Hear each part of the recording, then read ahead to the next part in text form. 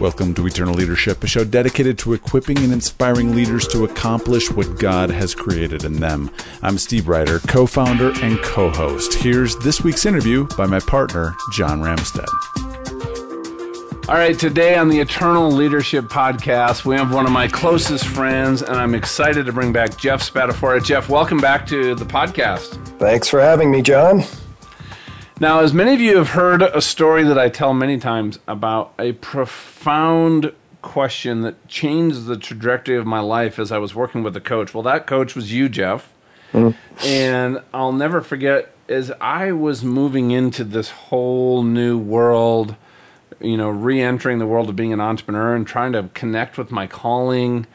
And, you had coined a term that you talked about in one of the interviews that we'd had previously about this place of smoldering discontent. Mm-hmm. And as soon as you said that, I'm like, oh my gosh, that's exactly where I was, and I didn't know it. And so I was just unhappy.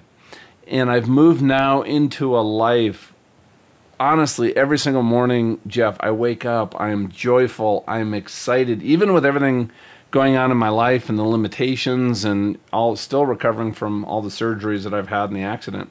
And I got to share with the listeners, the reason, a big part of that reason is working with Jeff and what he has shared. And he has put everything that has had such a profound impact in my life into a new book. And today we're going to be talking about exactly what that model is that I've applied myself, that has just radically transformed not only who I am, but what I'm doing and understanding why. But as also, Jeff, it has impacted my relationship with Donna, which is better than it's ever been. Cool. My relationship with my boys, my 3 amazing kids, and my friends, and just what I'm doing. So I'm really excited about this. This is an interview, everybody, that you're going to need to listen to again and again. Probably get into a quiet place later, take some notes on this, get Jeff's book and read it. But Jeff, I would love for you to jump in and just tell a little bit of background about just, kind of your backstory for people who maybe haven't heard your other episodes yet. And then go into, really what is the background for the joy model and how did it come to be? Yeah, great. Boy, you set a high bar there for me, John. Thanks for putting the pressure on. Well, you're like an Olympic high jumper. I have no worries, my friend. Oh, man. Well, great. So, yeah, just some of my background. I was a management consultant for many years with a focus on executive and leadership development. And I was having a bit of success in doing that, but it was empty for me. I was experiencing that smoldering discontent, John, that you referred to, and I was really stuck because I was kind of just playing the game of life using the American Dream playbook, and I was, having some traction gained according to that playbook, but in my heart, I just wasn't experiencing joy. And I had stepped away from the faith for quite a bit. And at one point in time, I was just starting to see that there's a real life of joy that's to be had as promised in Scripture. And I was looking at that and just realizing I'm not experiencing that. And so I was stuck. I read this book called Halftime that a friend recommended to me. And it's just a book that says, this is a book for somebody for whom the pursuits of your first half have just gone stale, just not as interesting or as alluring anymore. Yeah. And that was me. And so I ended up reading that book. I enrolled at the Halftime Institute, which is an organization that helps people figure out their calling for their second half of life. And I popped out on the other end of that experience realizing, my calling is to help people figure out their calling. So just about 11 years ago, I joined the Halftime team. And I brought my experience in the world of human behavior change and executive coaching to the Halftime Institute. And so I've been coaching people on this whole life purpose issue for a real long time now. Hundreds of people. And what I started to do was I started to ask people about 6 or 7 years ago, Why do you want to know your life purpose?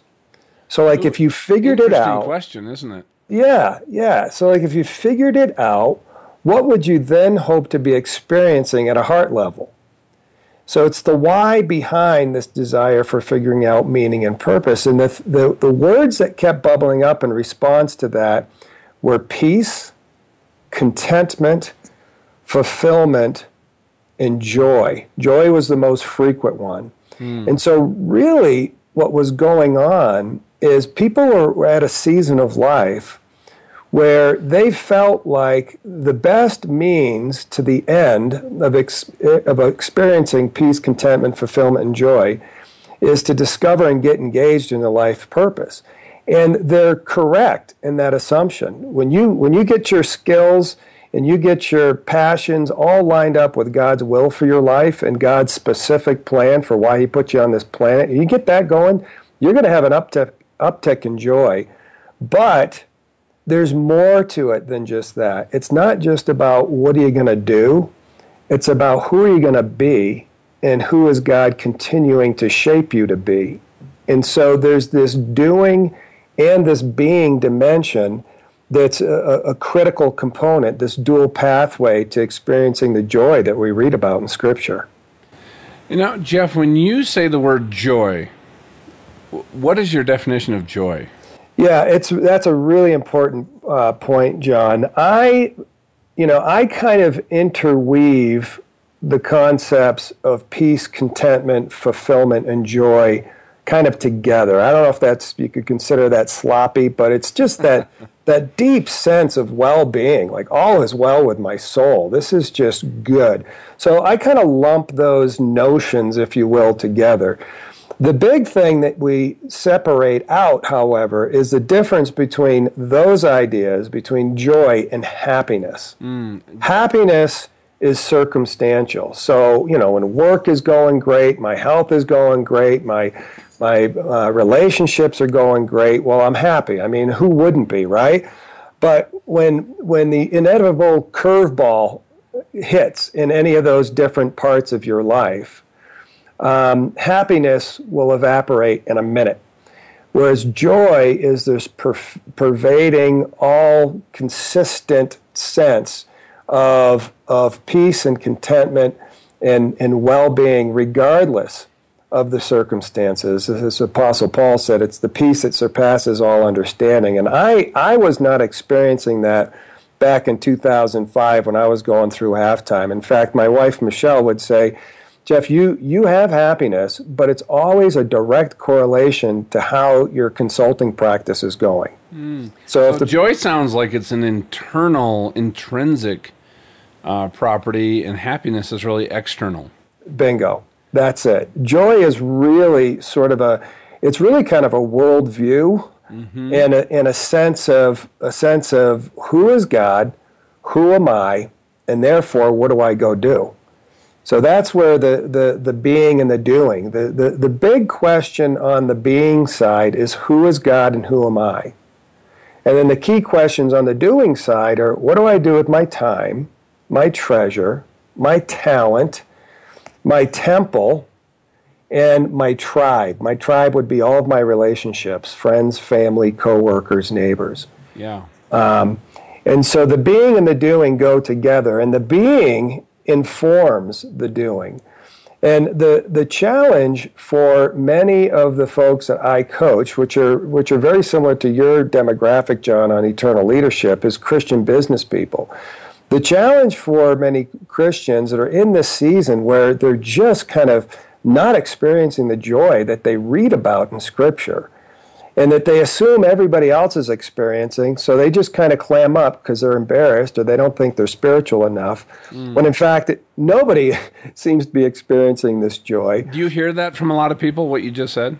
I do. There's an assumption that I must be missing something because everybody else is happy. And this is kind of the danger of comparison. It's kind of the danger of Facebook, right? I mean, people only put up the best 5% of their life on Facebook. They don't put up the other 95%. So you think everybody else has got it dialed in, and you must be missing the boat on something. Yeah. And so there's this big disconnect. And what most people go to when they say, okay, I want to fix this problem, is they think, I need to go do something differently because I've got the being stuff figured out. I know who God is. I know that I'm holy and blameless in his sight. So, okay, Jesus stuff, check the box. Let's go get busy doing stuff. Let's go make some adjustments to how I manage my time, talent, treasure, temple, and tribes.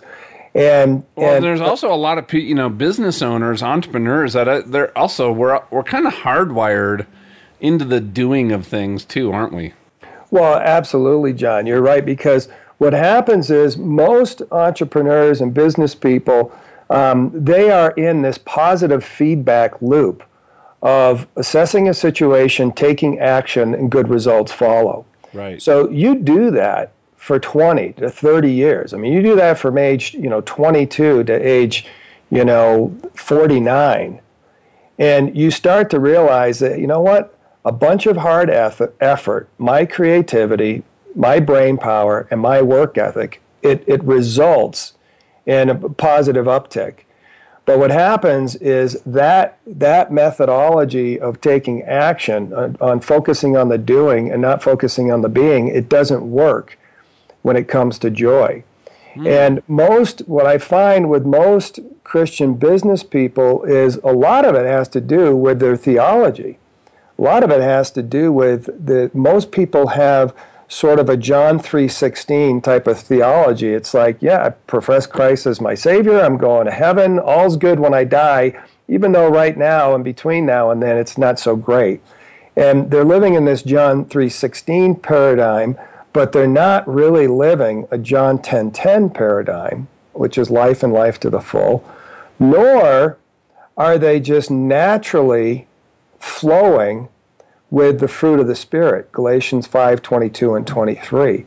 They're trying to be joyful, trying to be patient, trying to be loving, to be kind, to be gentle, all the 9 fruits of the Spirit, fruit of the Spirit, but they're not actually just naturally having that flow out of them. And so what's happening is people know about the gospel, but they're not experiencing it. They're still living under a performance orientation or a guilt orientation.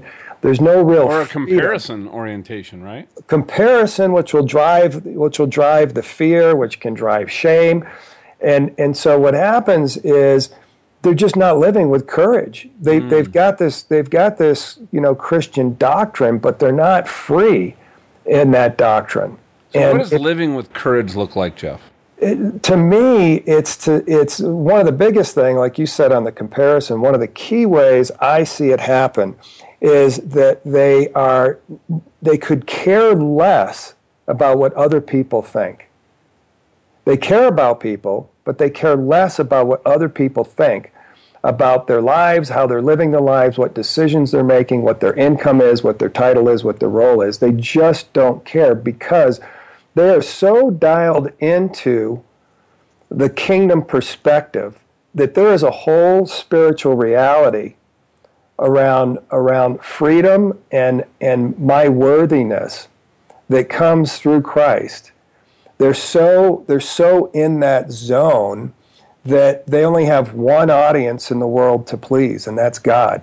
And I'd say, secondly, their spouse if they're married. And so when you can get just sort of dialed in on really who is God and who am I in relationship to him and who has he designed me to be, then you start to just make a different set of decisions, which to other people it looks like courage, but to you it's kind of common sense.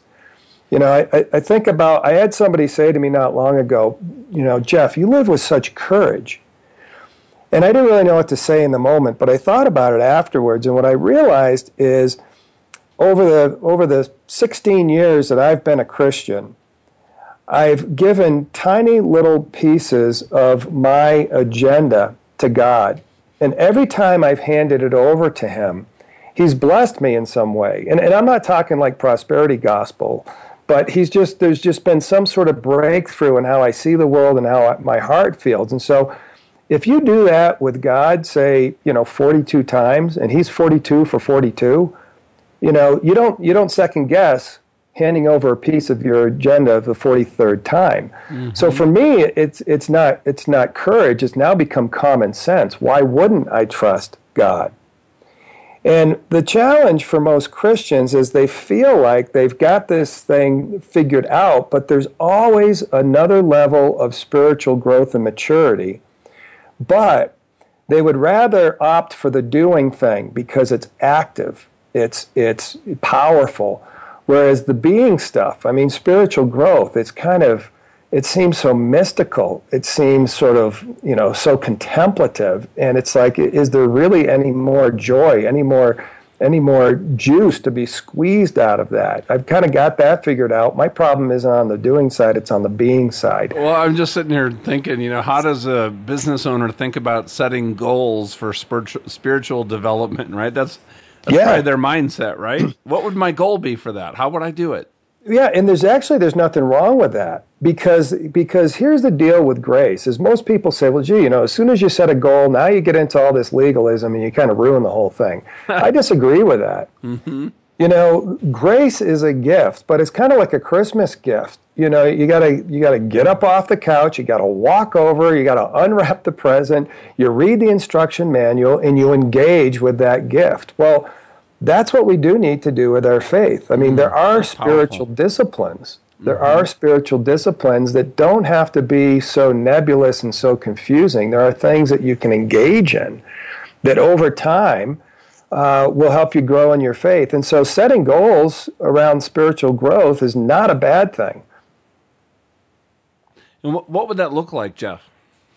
Well, if you look at just some of the key traditional spiritual disciplines, if you ask people about that, the first two that jump to people's mind is to read the Bible and pray more. Well, so that's good. Those are two good places to start. But there's two things to think about. Number one is, are you doing those effectively and frequently enough?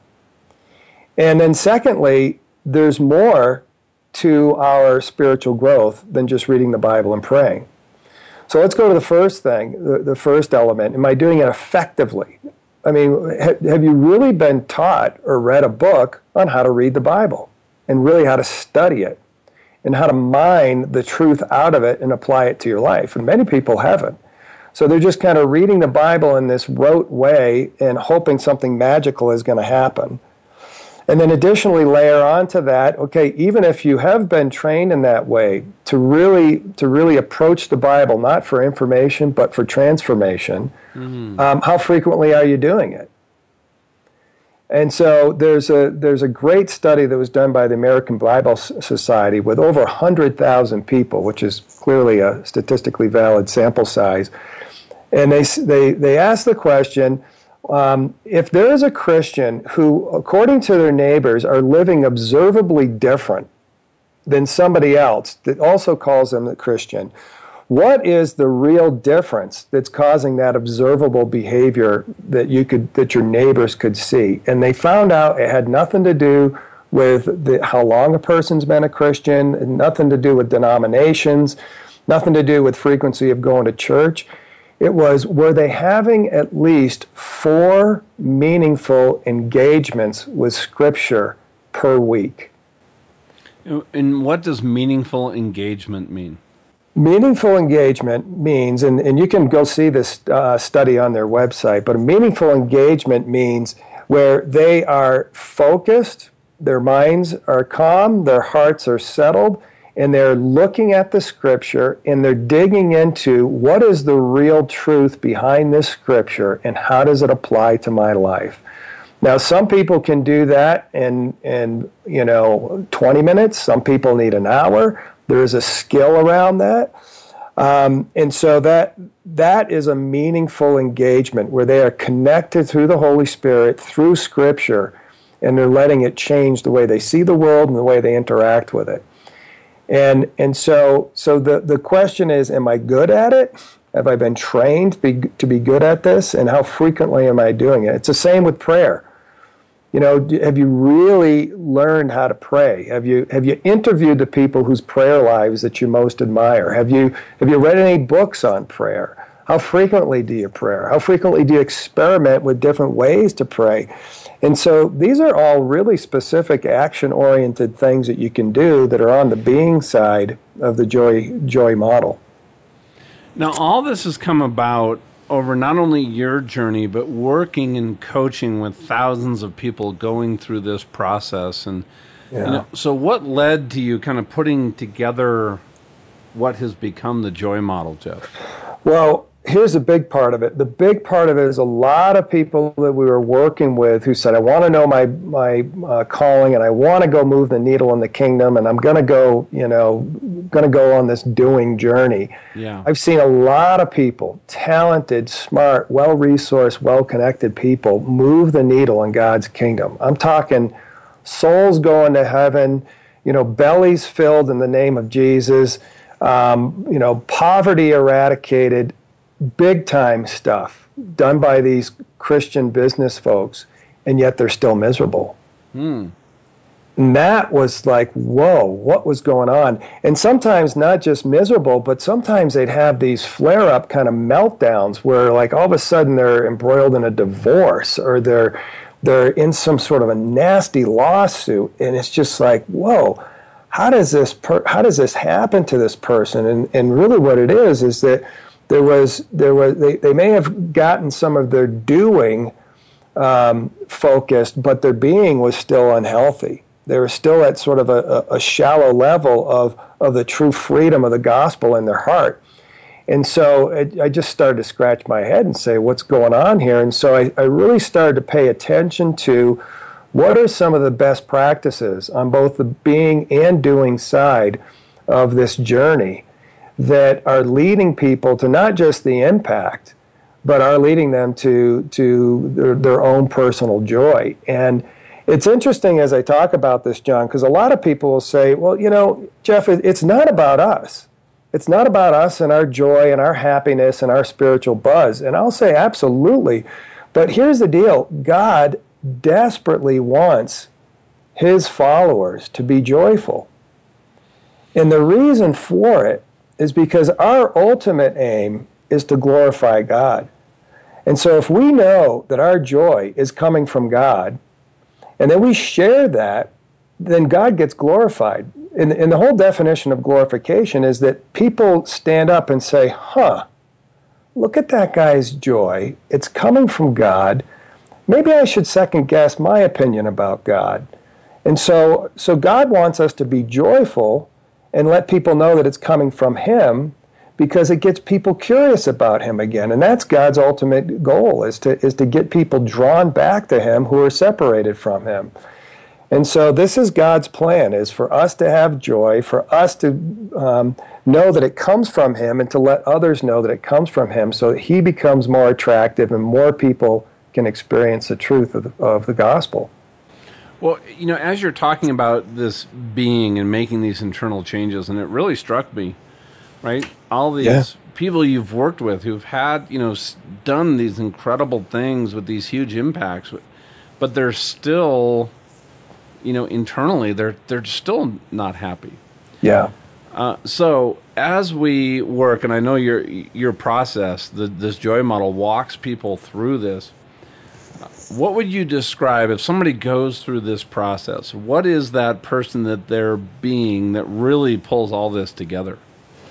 Yeah, so the first thing I would say is it is a journey. It is definitely a journey. It is not sort of a decision and a project plan that you go execute against.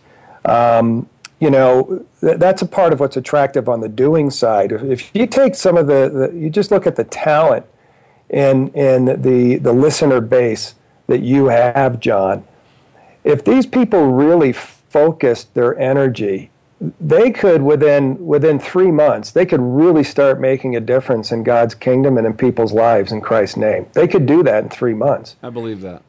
But that's really just a redistribution of your energy, and it's not really a transformation of who you are. And that takes a little bit longer. And it's like I like to say, it's more like growing corn than popping it. And so the challenge with this journey thing is twofold. First of all, it's like I said, it seems a little squishy and nebulous and mysterious, but there's actually a way to break it down into some specific tactics and disciplines. But secondly, it's really kind of painful because when you start to lean into who is God and who am I, you don't just see how awesome God is and the cool gifts that he's given you. You also see how awesome God is and how short I come up relative to his goodness. And most people just kind of don't want to go there. They just don't want to deal with some of the, the brokenness from the past or the shame from the past or the fear. And so they'd rather, instead of deal with some of those dark spaces, they'd rather just go perform for God. And really searching a person's heart, and I mean, even just the phrase, search my heart and know my wicked ways. It's like, oh my goodness, this is going to be painful. But to start to see where I come up short, and then instead of feeling like God is judging me, to realize God's cheering me on. He's not mad at me. He's sad for me. And so the more that we can see how we don't quite stack up to God's righteousness, the more we're excited, because that's the whole point of Jesus, is look, I don't care where you are. I'm going to bridge the gap for you. That's how much I love you. So there's no shame. There's no condemnation. Yeah, you got some skeletons in your closet. Who doesn't? Dust yourself off. Lean into me. Trust that I don't just love you, I actually like you, and I'm cheering you on, and I'm in your corner. And here's the pathway moving forward. Read the scriptures, go do it. And so there's a whole paradigm on how to lean into Christ. I had one client who said, Jeff, my problem every time I go to scripture is I can picture my mother's wagging finger saying to me, you're never going to really measure up. And so many people, what they do is they kind of transpose sort of broken father and mother relationships onto their relationship with God, and God's not that way. And the thing of it is, people know this. This is not new news. This is not new theology. The problem is they haven't been able to make it their reality. And so what I'm trying to do in my book and in my coaching is help people kind of go from theology to reality, from head to heart. And it's a bigger gap than you might think, but it is bridgeable. Well, I'd love for you to share a little bit about what the joy model is, Jeff. Yeah. Well, so the joy model, as I mentioned, it's really sort of this doing and being balance. And it's really, as a former consultant, I can't explain anything without a 4-quadrant model. So it's a little hard to explain via words, but it's really getting this balance between my energy and my growth on both the being and the doing dimensions. And so that model helps people kind of chart where they are, but then there's a different model to help you move up and to the right. So, most 4-quadrant window models, it's the upper right-hand quadrant where you want to be. And so the process for navigating up and to the right is what I call the master plan. And it's an acrostic, MASTER. And the very first step is around margin. Margin specifically in your calendar. This is probably the number one joy suck in most people's lives of those that I'm coaching is busyness. Busyness is just crushing people. There's so many things that they want to do with their lives, but they're just trapped into this hamster wheel life. And most people approach margin with all sorts of, time management techniques and efficiency techniques and delegation techniques. And those can definitely buy you some space in your calendar. But really what I find is the root cause of busyness is divided values, either unclear values or extremely clear values, but I'm not living my life in alignment with them. So there's this great dissonance. And so people want this space, and they need the space for two reasons. One is because just chilling out is not a bad thing.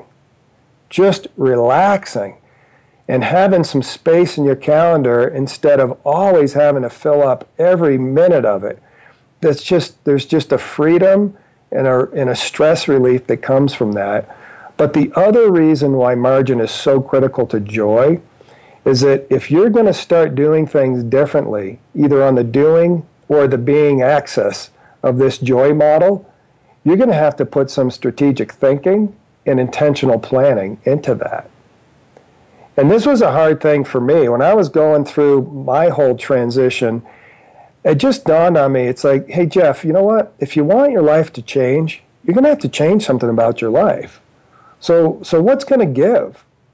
And so I had to create space to reevaluate, what am I doing with my life? And what is my relationship with God on the being axis? And so getting that space is really, it's job number one. If you can't put some intentionality into this, you're fooling yourself that your life is going to change. So that's step number one. Step number two is the A of the master acrostic is abide. Spend time with God. So no matter where you are and how much you think you've got your faith figured out, I would just try to make it a fun challenge to say, okay, what do I need to do to take it to the next level? And this is a hard thing for people. You know, if you look at most of the models that are out there around spiritual growth and maturity, what they'll say is that, you know, say it's a five-stage spiritual growth model. They say you could explain stage 3 to somebody at stage 2, and they'll understand it but not be able to experience it. But if you try to explain stage 4 to somebody who's at stage 2, they have no idea what you're even talking about. They don't even get it. It just sounds like gobbledygook. It sounds like, you know, mysticism or some weird spirituality. But the key there is just to challenge yourself that there is always another, you know, movement up and to the right around your faith, around your understanding of who is God, what is his character, how does he see me, how do I relate to him. You know, one of the most frustrating phrases in the Christian world is, you know, to have a relationship with Jesus Christ. I mean, people don't know what that means half the time. And so they need to be coached into that and to grow into that to really understand, well, what does intimacy with the Holy Spirit really look like? And so once you get the margin, my strong encouragement is to take whatever newfound time you've captured and put it into abiding. And so in the book, we talk not just about prayer and about reading the Bible, but we talk about silence. We talk about solitude. We talk about fasting.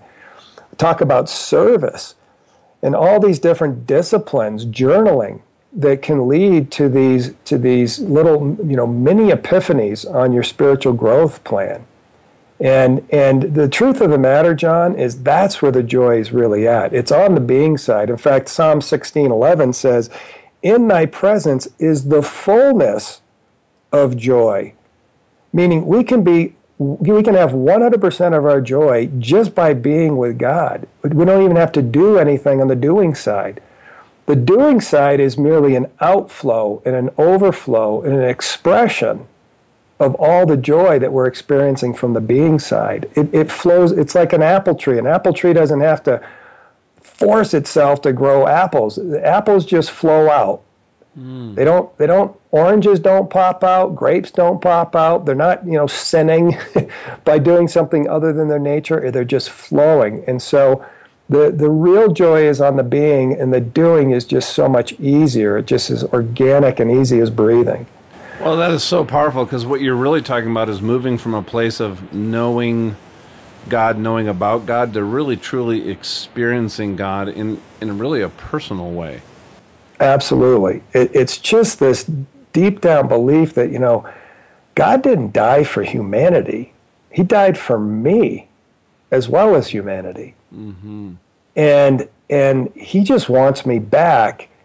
And as soon as I profess to try to follow that way back, there's nothing that can take me off of that track. There's no condemnation, there's no sin, there's nothing that can that can stop me from being adopted as the Son of God, co-heir to Christ. If you can get that into your heart and not just have it sound like some preacher, I mean, it's a game changer. It is a huge game changer around the freedom and the courage that comes from that. But most people are stuck at theology and not reality. And so helping people go through that. Now, the next step is self-awareness. This is where people say, okay, if this is God, who am I? And to look at what I call the good, the bad, the ugly. The good is, he's given me some really unique gifts, some natural talents and perhaps some supernatural spiritual gifts. And he's given me these cool experiences through formal education, through just life experiences, through work experience. I've got this whole sort of arsenal of talent and skill and knowledge that's really good that God's given me that I can now use in some way. So that's the good stuff. The bad stuff is that, I've got some brokenness. I've got some sin patterns. I've got some negative thinking patterns that kind of hold me back. And then the ugly is some of the shame that's typically rooted in some sort of a lie about who you are. It's some sort of a lie that Satan's planted in your brain, kind of like the guy who said he could just, every time he read scripture, he could see his mom's wagging finger. Mm-hmm. Well, God's not wagging your finger. So you somehow got this lie implanted in your brain when you were a young kid, and you haven't gotten freed from it. And so there's this good, this bad, this ugly. And to dig into, if I ever write another book, and I'm not sure I ever will, I enjoyed the process, but I feel like there's enough good books out there. People just need to read the ones that have already been written. If I was gonna write one, it would be around this whole area of really understanding yourself and being freed up to lean into the good and being freed up from the bad and the ugly and just start living with just incredible confidence. And so helping a person get clear on that stuff is next. And then there's the T, and there's actually two T's. One is your temple. A huge negative impact on people's level of joy has to do with physical things that they could have prevented. So I think about you and your accident, John. Probably, I mean, if you didn't go on that trip, maybe it wouldn't have happened. But that was a little bit out of your hands. But a lot of people's lack of joy comes from health issues that if they paid attention to their temple, this place where the Holy Spirit is now residing, they could have avoided all of these distractions in their life. And so it's this whole paradigm of shifting from, health is about looking good or feeling good or performing well athletically, and move it to, no, I need to be healthy so that I can be a channel for God's love out into the world. It ain't about me. And so getting your temple taken care of with the right sleep and exercise and nutrition is a huge step towards joy, to the extent, again, that you can control it. The other piece is around treasure. This is a giant, joy suck in people's lives, as they got all these sort of, broken theology around money, either in the form of greed or in the form of fear or some sort of poverty mentality. But it's people that don't really have a biblical worldview of how does money work, and to start to see money as an awesome slave but a horrible master. Right. And to start to understand how much is really enough for me and my spouse and my family, to dig into some of those questions. And so, both at the Halftime Institute through our coaching, but also through my book, the Joy Model is helping people sort of reorient a new paradigm around money and how it fits into their life and how God's organized it to work in the world. So those are big pieces. And then there's the engage piece. And this is really back to the life purpose piece where all of this started, right? Is I want to engage in the good works that God planned in advance for me to do. It's my destiny. It's my calling. I need to step into it. I want to engage in the cause or the issue that makes me mad, that makes me sad, that makes me glad, that makes God mad, sad, and glad. I just am at a stage where it's enough about me. I'm ready to sink my teeth into something I could really get fired up about to make a positive difference in the world and in my fellow human beings. And in that whole process of figuring out what are you passionate about and what are you good at and how does it fit either in the context, I talk about when it comes to engaging, I talk about the 3 N's. So I could live out my calling inside of my current work platform, in parallel to it, or instead of it. And that notion right there is often a big breakthrough for Christian business guys because they're thinking binary. They're thinking, okay, I need to be, sort of a second-class Christian because I've decided to be in the marketplace. Because really Christians, what they do is they go to the mission field. Well, that's just a bunch of baloney. In fact, I think there's a case to be made that we need more Christians, not in churches and in parachurch ministries. We need more Christians in businesses and in courtrooms and in classrooms and in factories.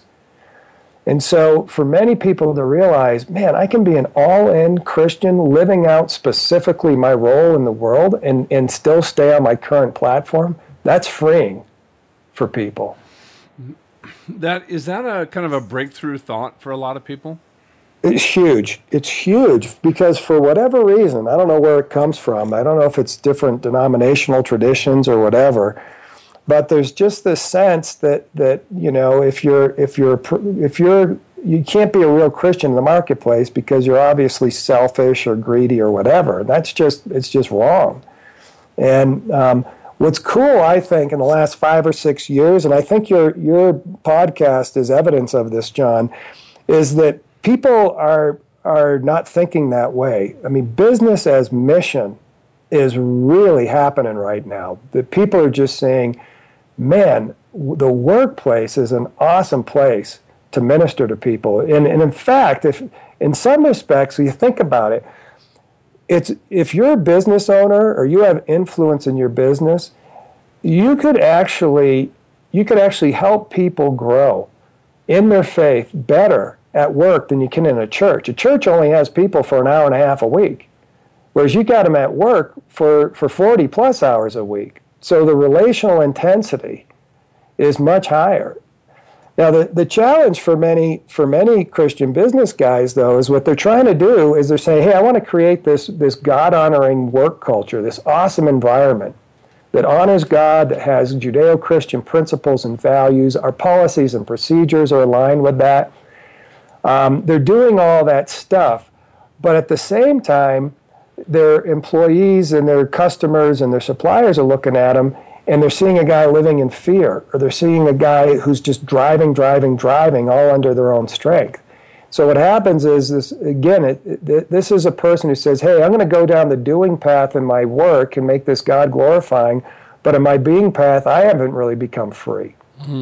But my encouragement is experience the gospel first. And do that, maybe not first, it doesn't have to be sequential, but do it in parallel to sharing the gospel. Experience it first. It's kind of like, have you, in the last month, John, have you recommended a book, a movie, or a restaurant to a friend? Yes. Yeah. So here's the deal. You didn't have to be trained on how to share that. You experienced that book, that movie, or that restaurant. And so this is what happened to me, and this is what's going on with me, and you don't need some tips or techniques on how to, evangelize around that book, movie, or a restaurant. And so this is, I think, the challenge for many Christian businessmen is they're trying to create this structure that honors God, and that's a great intention and a noble quest. But the foundation of it is not solidified in their own hearts around I'm free. I'm experiencing joy. So they're really not, they're trying to do it, but they're not coming from this authentic place because who they're being is out of alignment with really who you can be when you're in that, just that personal covenant with Jesus. Is that what you're saying? Exactly. And when you say out of integrity, I think I know what you mean. It's not like they're being duplicitous. Mm-hmm. I mean, again, they're trying. We're all trying. You know, I got a feeling I'm going to look back 5 years from now and say, okay, hey, Jeff, when you were doing that podcast with John, you thought you were at some spiritual growth point. And, man, you were so immature back then compared to now. So we're all trying. But all I'm saying is that until we can really tap into the vine and really just become the branch through which the fruit gets produced, the fruit's always going to be a little bit measly. It's not going to be as robust as if we're really tapped into the vine and all of the energy and all of the inspiration is flowing out of a relationship with Christ. And I know right now, John, probably half of your listeners are saying, oh my goodness, could this be any more spiritual mumbo jumbo? But I'm telling you, it's the truth, and there's a way to break it down into actionable steps. It's a learnable process to grow in this area. Well, when I say integrity, and you just nailed it right now, I'm really talking about, you know, you said before, right? Two big questions we have to answer is who is God and who am I? And that comes about abiding in self-awareness. And I think as, you know, you create that margin time, you work on this area, you understand. Because I remember one of the most powerful questions you ever asked me when we first started working together. I said to you, we were sitting at that Starbucks. And I said, I got to figure out, Jeff, how I'm wired. And you said, John, what if you asked it a different way? What if you asked yourself, how did God wire you? And that might sound, Jeff, like a subtle difference for people listening. But as I really dug in, you know, in Ephesians 2:10, right? I am Christ's workmanship.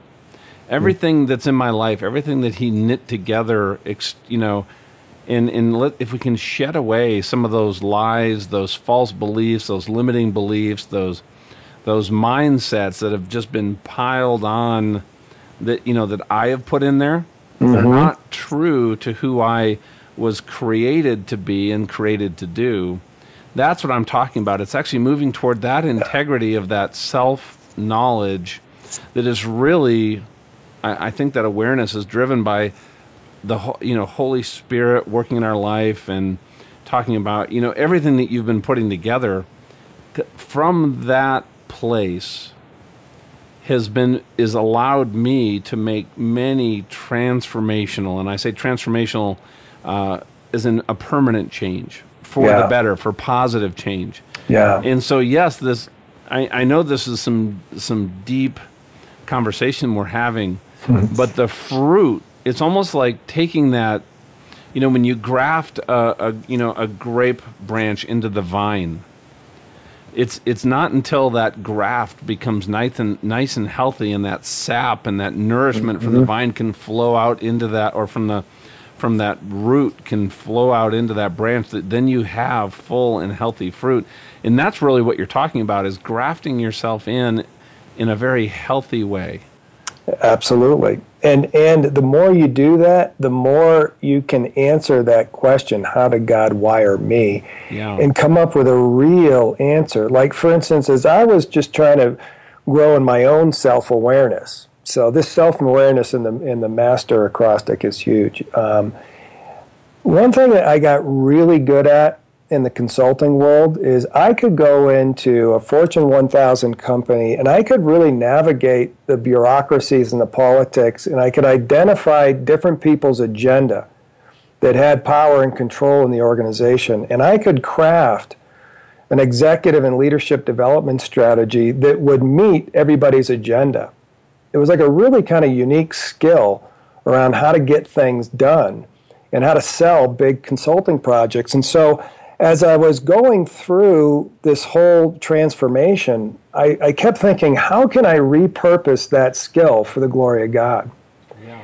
And then one day it hit me. Yeah, you've gotten good at it, but you never enjoyed it.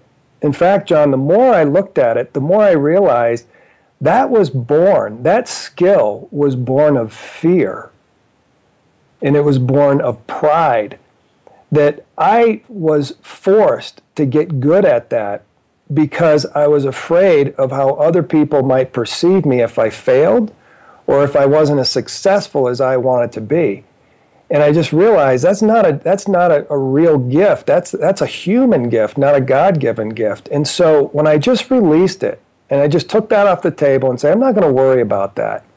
What do I really enjoy doing? What am I really good at that's as easy as breathing? It's not hard work. It's not fear-based. It's not managing other people's opinion-based. And those kind of breakthroughs, if you can get some of those epiphanies over time, it frees you up to be who you've really been designed to be.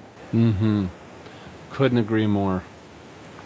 So that's kind of a movement from the false self, the self that has become attached to your career or your industry or your title, or maybe some sort of perception of yourself that like a high school coach, imputed on you, to get unshackled from all that stuff and just say, okay, that stuff is all false. Who am I really? Bridging that gap, oh man, that's just awesome. That's where the freedom and the joy comes from. And then you just have full license to just go live your life without any concerns about how people are perceiving you. Would you say, the people that truly move into both joy while, making this significant impact in the kingdom, it sounds to me like what we're talking about right now is really one of the critical keys to success in this area. Absolutely. And it's not necessarily, John, it's not necessarily sequential. Like, okay, don't go do anything out in the world in a positive way until you get your spiritual act together. It's not what I'm saying. What I'm saying is you should go do stuff, because what happens is there's really two sides to growing. One is sort of introspection. You start to learn about yourself. As you start to better understand God and better connect with Him, you start to learn about yourself through introspection. But you also learn about yourself through exploration, through the doing side. So go out and do some of this stuff. Experiment with different ways to use your time, talent, and treasure. And then step back and say, well, what did I learn? Was that interesting? Was I effective? Did it glorify God? Is it the right platform? And so there's learning in the doing. And so they need to go healthfully in parallel. But what happens is some people tip too far to one side or the other. There's some people who kind of go into monk mode. Say, well, I'm just waiting patiently on the Lord. I've had people say this to me, John, where it's like, so what have you been doing to figure this out, your life purpose, and to experience more meaning and joy? Well, I've been waiting patiently on the Lord, and I've been praying. I was like, okay, so how long have you been doing that? Oh, about 5 years. It's like, okay. So don't go into monk mode. I love that. Don't go into monk mode. Stay action-oriented, but be thoughtful, be prayerful. And, the way I look at it is kind of this cycle of life where it's pray, act, adjust. Pray, act, adjust. And you're doing that on both the being side and the doing side, and it's just growth. And just look at this as kind of this really fun learning curve about who you're becoming and what are some of the cool things you can go do in the world. And don't get stressed over the pace of it. Just enjoy the growth of it. Now, what is the R in master? I don't think we. So the R is, this is huge, because this is one of the other areas of a person's life that I see can cause some of the greatest lack of joy. It's relationships, and some of the most frequent self-inflicted, joy destroyers in a person's lives are just their relationships, starting with their spouse, their kids, their coworkers, their neighbors. And the challenge here is kind of twofold. It's one is it's sort of your heart. It's just what's causing me to not be loving with these people. And a lot of people, what they'll do is they'll say, geez, I've been kind of a jerk to my wife, and I've been impatient with my kids, and I got to buckle down. I got to be more loving and more patient. And my challenge to you is that's all do orientation. My challenge is to think about the B side. Instead of acting more loving and more patient, see what you can do to become more loving and patient. So I'm not acting that way. I actually am that way. It's true fruit of the Spirit. So that's number one, is to just try to grow in that area. The second piece is really a skill thing. It's really particularly around the issue of conflict resolution. Just how do you have a healthy, emotionally charged conversation without having it spiral out of control into a fight or distrust? And this goes, not just, most people think conflict resolution at work, but I'm talking spouse, kids, siblings, parents, neighbors. And if you can manage those conversations well in a healthy way, that's a big uptick in your joy. That is that's interesting as you're talking about that. That is so right. I love the point, right? It's not about saying, well, this hasn't been working out with my wife or kids, so I just need to act nicer. But you're not really addressing that root cause that's actually maybe in that moment. We call it TFA, thought, feeling, and action. Yes. As you go back and say, what was as soon as I started to have that anger, I felt it right in my gut, right? What actually caused that thought? Because if I'm just trying to address that action without addressing the heart issue and that thought issue, I'm not going to actually make any improvements over time on how I'm showing up. Yep. And John, when you look at that TFA sequence, and you use, let's say, anger as an example or impatience as an example, typically what the escalation of that, it starts at the thought of, I need to get stuff done because I need to control things, because I want people to perceive me well, and if I don't do it, it ain't going to get done. So that's the thought. So they're living in this fear of how other people are going to perceive them. So the feeling is, as soon as somebody gets in the way of my being efficient, productive, or getting some traction on this element of my life that I'm trying to control, as soon as I start feeling that, my action is to get impatient or angry, because you don't realize it, but at a subconscious level, this person is threatening your ability to control different parts of your life that you're trying to control other people's perceptions of you. I don't know if that makes sense, but that's kind of the escalation. So when you can blow up the thought, the underlying belief or fear or the lie, which is you don't need to control things, that God approves of you, you don't need man's approval. When you can release that, then you don't have a death grip on every part of your life. And so when somebody gets in the way of your project, you actually just say, hey, this is a God moment. I can respond either with anger, or I can just trust God's going to get this thing done, and I can respond with love, and I'm going to act that way. And so if you can attack the fallacy of your thoughts that are manifesting itself in these negative behaviors, that's where the game's won or lost. Well, as we wrap up and people are listening, Jeff, what are just some final thoughts you'd like to leave with everybody? Well, I think the big thing is this whole margin deal. Listening to a podcast or even reading a book, it's just this whole thing about, getting a sort of boost in attitude or optimism is one thing, but to really create the space in your life to say, I'm going to stop just thinking about change, and I'm going to be intentional about it. And it's even the case with my book. Reading the book isn't going to do anything for you. Reading the book and doing it, that's where the change is going to be. And so, if you can create the space to lean into these questions, that's going to be critical. And I want to challenge you again that, after you've exhausted all the time management techniques and delegation techniques and efficiency techniques, after you've exhausted all of those methodologies for getting space in your calendar, I encourage you to look at your values and to understand What are the underlying values that you espouse, and what are the values that you're actually living? And to get brutally honest with yourself. And when you can do that, then, and this is something that happened to me. At one point, I had a big breakthrough on what God was calling me to do. And when I looked at my calendar, it was just obvious that I had a lot of things on my calendar that actually weren't supporting what I really believed in.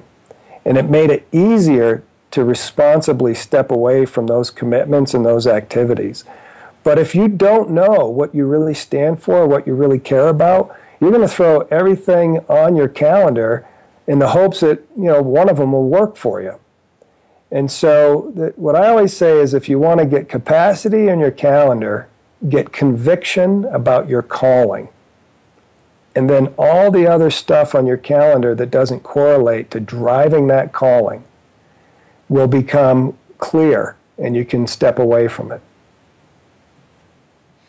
Wow, what a powerful way to wrap up. Thank you so much for this time. And Jeff, your book, The Joy Model, where do people go get it? How do they get in touch with you? Yeah, just go to thejoymodel.com. You can order the book there. I've got a blog going there where people are having a conversation about being and doing and different aspects of the master plan. So just thejoymodel.com. All right, everybody, thejoymodel.com. This is a book you need to read. Working with Jeff, having gone through this process one-on-one with Jeff, having Jeff as a coach has been a absolute game changer for me personally, and I'm just excited that you've brought this out in a book to just share with the world, Jeff, outside of what you can do with one-on-one coaching. And I really laud you and appreciate you and respect you for putting in all the incredible hard work that it took to create this and bring it out. So from a deep, heartfelt thank you, my friend. Thanks, John. No, man, I really appreciate that. And thanks for all you're doing and for this opportunity to share with your constituents. I just believe the hearts of your listeners are in the right place, and I just want to help catapult them to the next level. So thank you for this opportunity. All right. Thank you, my friend. All right, buddy. You take care. Thanks for listening to Eternal Leadership. Be sure to check the summary of this MP3 for any important links and a link to the show notes for this episode. By the way, if you're a regular listener to Eternal Leadership, could you give John and I a hand? Could you give us a rating and review on iTunes? It's how most people listen to podcasts, and ratings and reviews help bump us up those charts. The higher we are, the more people that will stumble onto us. If you don't listen through iTunes, rate and review us on whatever platform you listen, or just share it with someone that you think could really benefit from our topics and guests. Thanks. For John Ramstead, I'm Steve Ryder, and thank you for listening to Eternal Leadership.